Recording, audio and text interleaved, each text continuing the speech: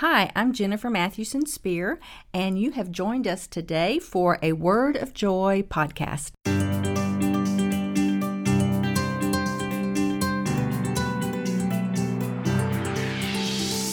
Father, I am so thankful. I'm just almost overwhelmed with gratitude tonight for your grace, your goodness, and your love, your mercy. Father, I'm looking at these faces here in this room with me, and we have all had such a variety of feelings and emotions and experiences over the last few months. And Father, we know that you're still here. You're still in control. You still love us. Father, we've come tonight with burdens and with heartache and with stress and decisions that have to be made. And Lord, we just bring it all tonight, and we just lay it down for an hour at your feet to learn and to listen. And Father, equip us by your Spirit to pick up the responsibilities we have and to walk in confidence. Lord, I pray tonight that you would quicken my mind and my heart, and that you would help me recall everything I've studied, and that you would frame it as only you can. I thank you for this privilege. Thank you for this church. In Jesus' name, amen. I have never been an athlete, not one day in my entire life. And so I have great respect for athletes. I have friends that run marathons. I have friends that just run. And I just have such respect for those. I have friends that do those crazy races in mud, and they do all these kinds of the grit stuff, and I just think that's amazing. I watched the American Ninja thing on TV the other night. That's how desperate TV is right now for me. And they even did part of that blindfolded. I just couldn't believe it. It is so impressive, and I always just have such respect for athletes. But you know, in my neighborhood, we have some nice sidewalks. And there's this man in my neighborhood who's way up in his 90s. And every morning, that man gets up, and he's bent over, and he's slow, but he puts one foot in front of the other, and he walks. And I am way more impressed with him than I am young athletes, because there is a tenacity to what he is doing way beyond anything I really have. It's just that one foot in front of the other. And you think about walking, and walking is just so ordinary. It seems so unremarkable. And yet when we come to the scripture, and especially to the book of Ephesians, Paul is going to use the word walk 6 times in the book of Ephesians that I counted. He may be more in there, but 6 that I have counted. And we think, what does he mean by walking? In the letter to the Ephesians, it is our life or our lifestyle. Just walking out this Christian life, this life we have in Christ. But you know what? I like that verse in Isaiah so much better. It says, mount up with wings like eagle. Run and don't be weary. Walk. Ordinary old walking. And don't faint. Don't you wish we could just handle life mounting up wings like eagle? We're just going to soar across the mountains. We are just going to fly over and through everything, and it just is so grand and so wonderful. And yet Paul says, walk. Regular old, everyday, unremarkable walk. Walking is all through the Bible. I want you to go with me, before we start in Ephesians, I want you to go with me to the book of Joshua. It's in the Old Testament, and I love the Old Testament because so much of it is stories. Now, you will need a Bible in this study. If you don't have one, you come see me or Lisa, and we will get you a Bible that you can keep, that it will be yours. Joshua is the 6th book of the Old Testament. In the Old Testament, God has raised up a people, Israel. They were enslaved in Egypt, and then God raised up Moses and took them out of slavery. They went into the wilderness. They sinned against God. They wandered for 40 years. A generation died off. And when you come to the book of Joshua, they are about to enter into the promised land. Now, I love the book of Joshua. Joshua reads like an adventure story to me. And yet one of the interesting things about the Old Testament and the New Testament, when you read the Old Testament, you will see the New Testament concealed in the Old Testament. And when you read the New Testament, you will see the Old Testament revealed. And Joshua and Ephesians mirror one another. Joshua is the Old Testament version of Ephesians. When Joshua is about to lead the people of Israel into the promised land, there is something very clear that has happened historically in the nation of Israel. It is that from the beginning, from Genesis chapter 11, when God makes a covenant with Abraham, he has said, I will give you a land. He repeats that promise to Abraham, to Isaac, to Jacob, to all of Jacob's children, to Joseph, to Moses, to Aaron, and now to Joshua. I will give you the land. I have already given you this land. The land of the time was Canaan. It was filled with Israel's enemy, but God said, this is your place. This is your land. And we come to the book of Joshua. Joshua is about to lead Israel across the Jordan River into this land that they have anticipated for hundreds of years. I want you to look with me at verse 2 through 6. We'll do it real quick. This is all introduction, by the way. I have 8 pages of introduction. Look at verse 2. Moses, this is God speaking to Joshua. Moses, my servant, is dead.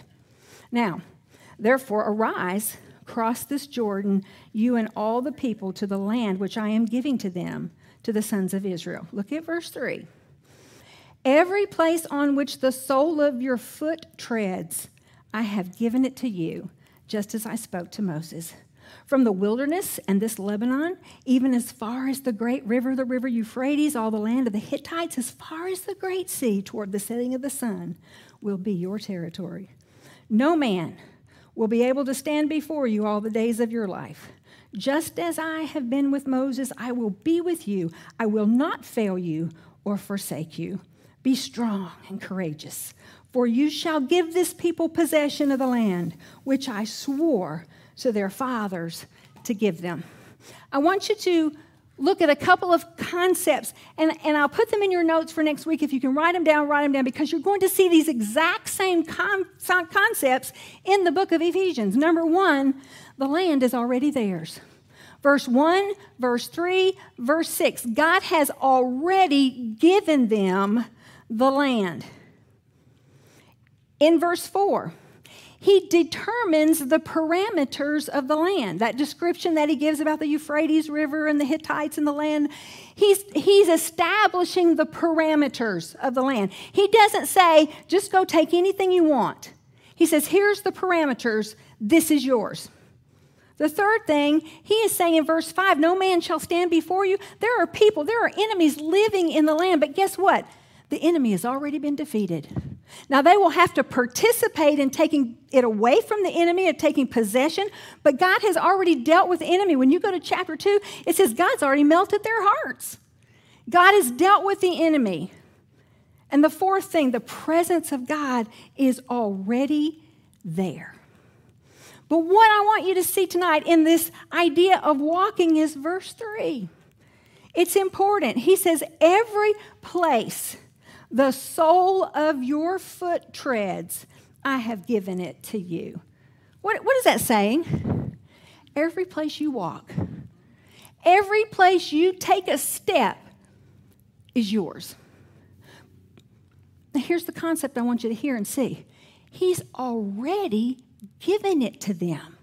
It belongs to them. But they must take possession of what is already theirs. And every step that they take is taking possession of what already belongs to them. God did not give you and me, if you're a believer in Christ, he did not give us land in the Middle East. He doesn't say to us, go take the land. We did not inherit a land like Israel, but we, as believers in Christ, have inherited a life. And he says, this life is yours. Everything is available to you. but you must take possession of what is already yours. They had to participate in taking the land, and you and I have to participate in this thing called the Christian life. We don't get to just sit on the sidelines and say, yay, go God, solve all my problems. We have to walk. We have to put down our feet and take a step. We may not be running marathons. We may not be jumping over things. We may just be plodding along one step at a time. But he says, you keep walking, taking possession in this life that you have inherited. We go back to the book of Ephesians. We are taking possession one day at a time of what God has already given us. What we're going to do tonight and next week is to see what God has already given us. Ephesians is laid out so beautifully. I know many of you have studied Ephesians, but Ephesians is laid out in such a way that the first three chapters, chapters 1, 2, and 3, tell us who we are and what we have in Christ. The first three chapters, who we are and what we have in Christ. And we're going to rush through the first three chapters this week and next week. The next three chapters, 4, 5, and 6, are now what do you do with what you have? How do you live out who you are in Christ? What's the practical side of all this doctrine that we're about to go through? We're going to talk tonight about our position in Christ. In 2 weeks, we will talk about our practice in Christ. How do we live out who we are? Everything about the book of Ephesians is based on Christ. And everything about Christ is based on grace. We're going to see a lot about grace in the book of Ephesians and this walk of grace that we're in. We're to walk in grace. So let's get started. Let's go to verse 1. Let's go to verse 1. Ephesians chapter 1.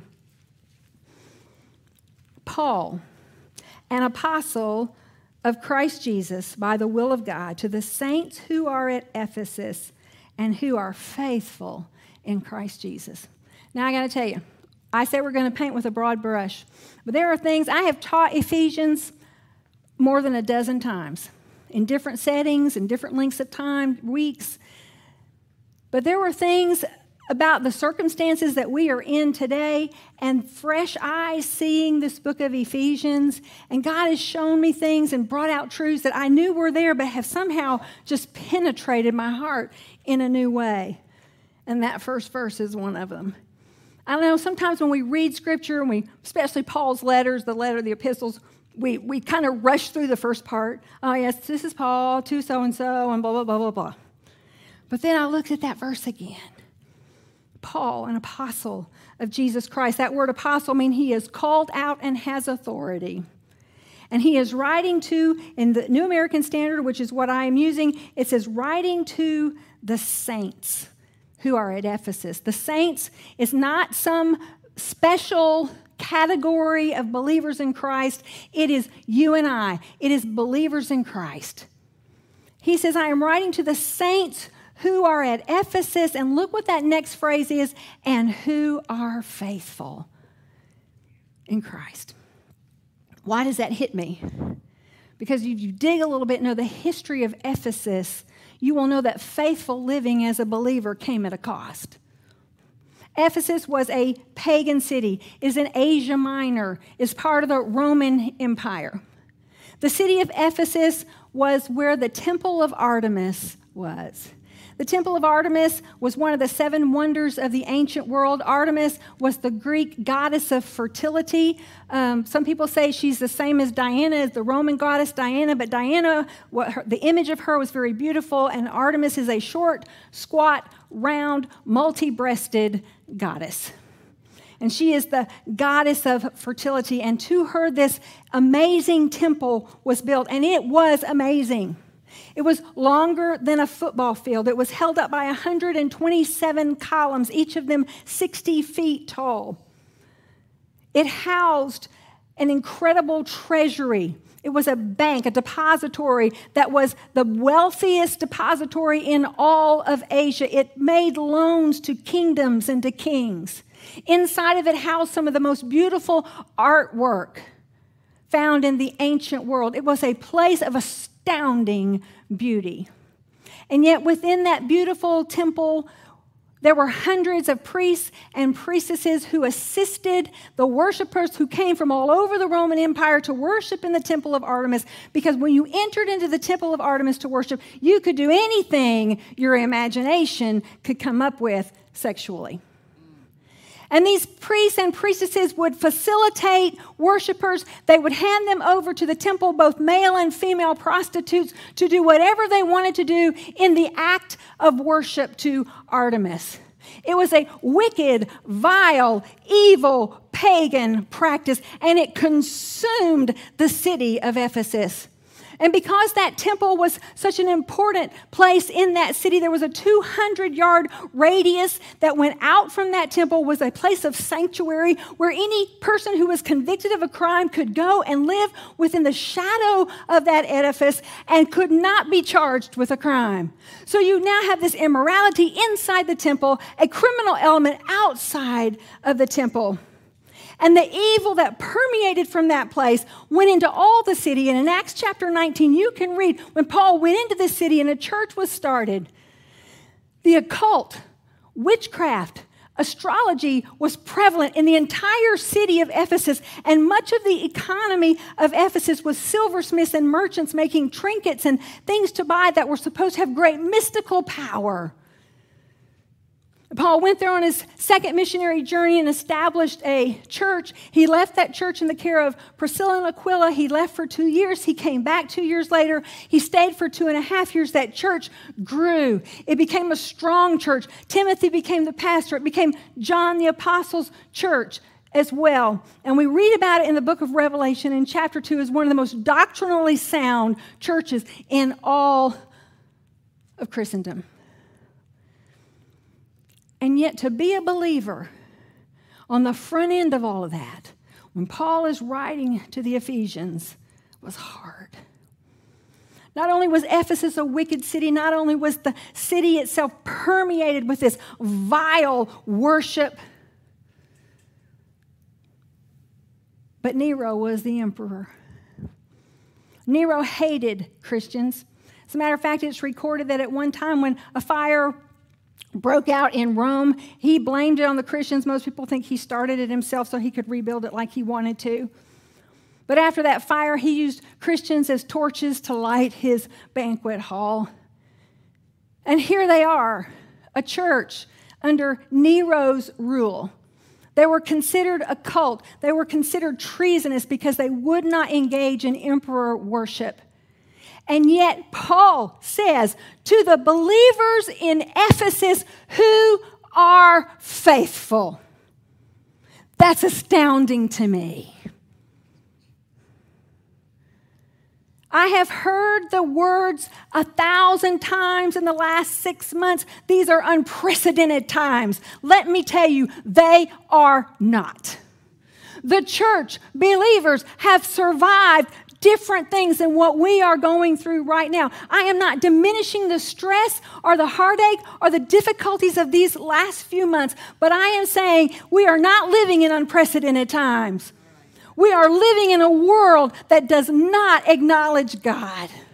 If you go back into history, you will see that the church and believers have survived through these 2,000 years. They have survived the bubonic plague. They have survived wars. They have survived plagues and persecution and natural disasters. It is the continuous pattern of the human race, and the church is still alive and still thriving. And these days, I want the Lord to look at us and say, to the believers in Venice, Florida, who are faithful in Christ. And that's just the first verse. Oh my gosh.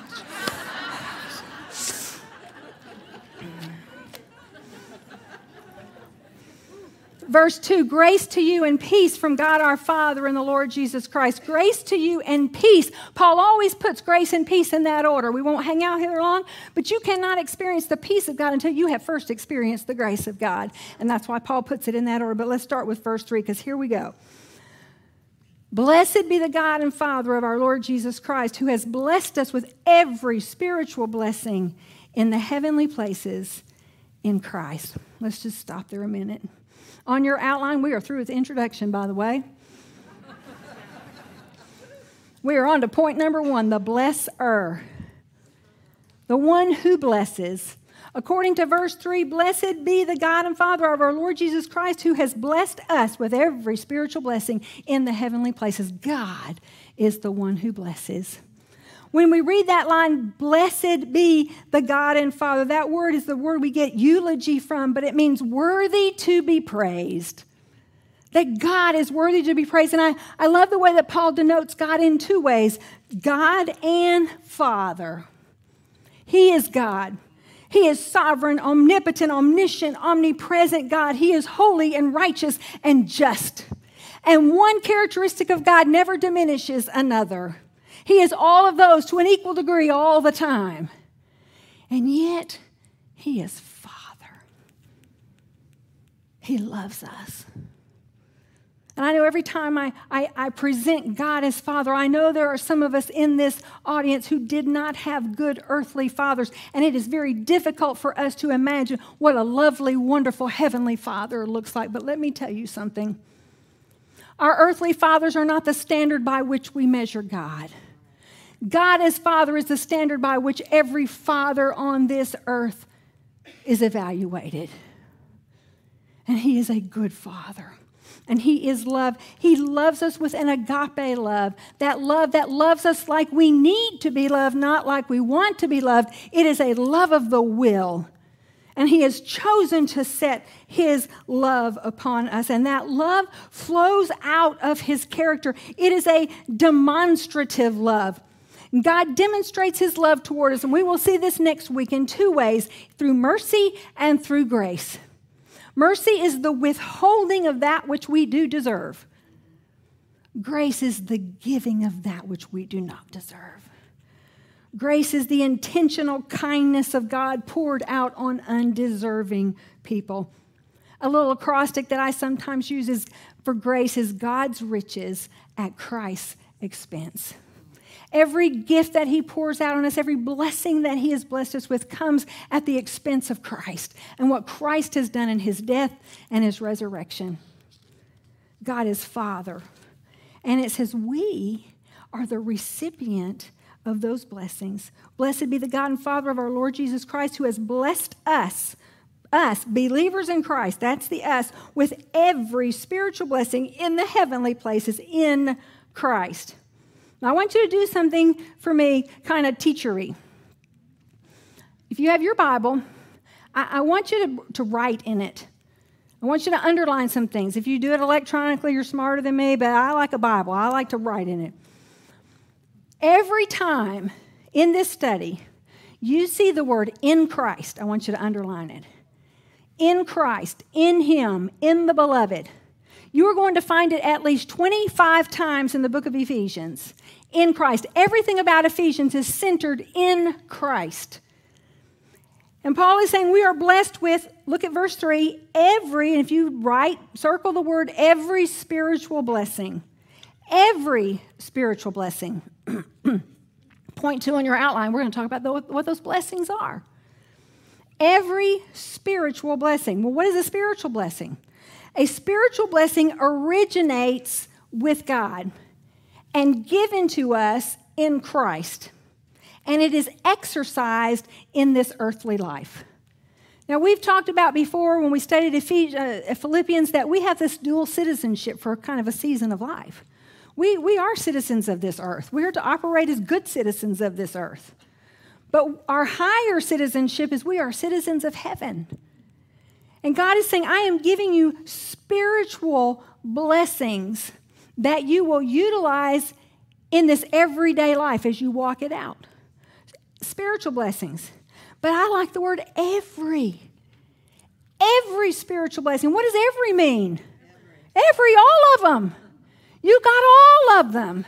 Peter tells us in 2 Peter 1:3, seeing that His divine power has granted us everything pertaining to life and godliness. He has granted everything that we need to live this Christian life, every spiritual blessing that we need. Ladies, we got it all when we got Jesus. I like to say, you got all of Jesus you're ever going to get. You should write that down. You got all of Jesus you're ever going to get. You don't get Jesus in increments. You don't get his blessings in increments. I don't care if you're 8 or 80 when you come into the family of God. We're going to talk about this a little bit more in just a few minutes.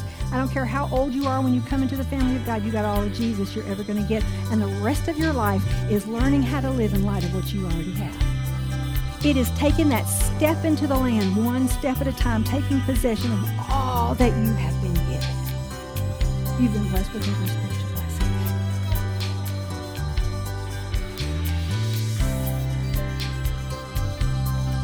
Thank you for joining us today for this Word of Joy podcast. If you would like to know more about the ministry of Word of Joy, or you would like to know more about the resources that are available, just take a look at our website at www.wordofjoy.org.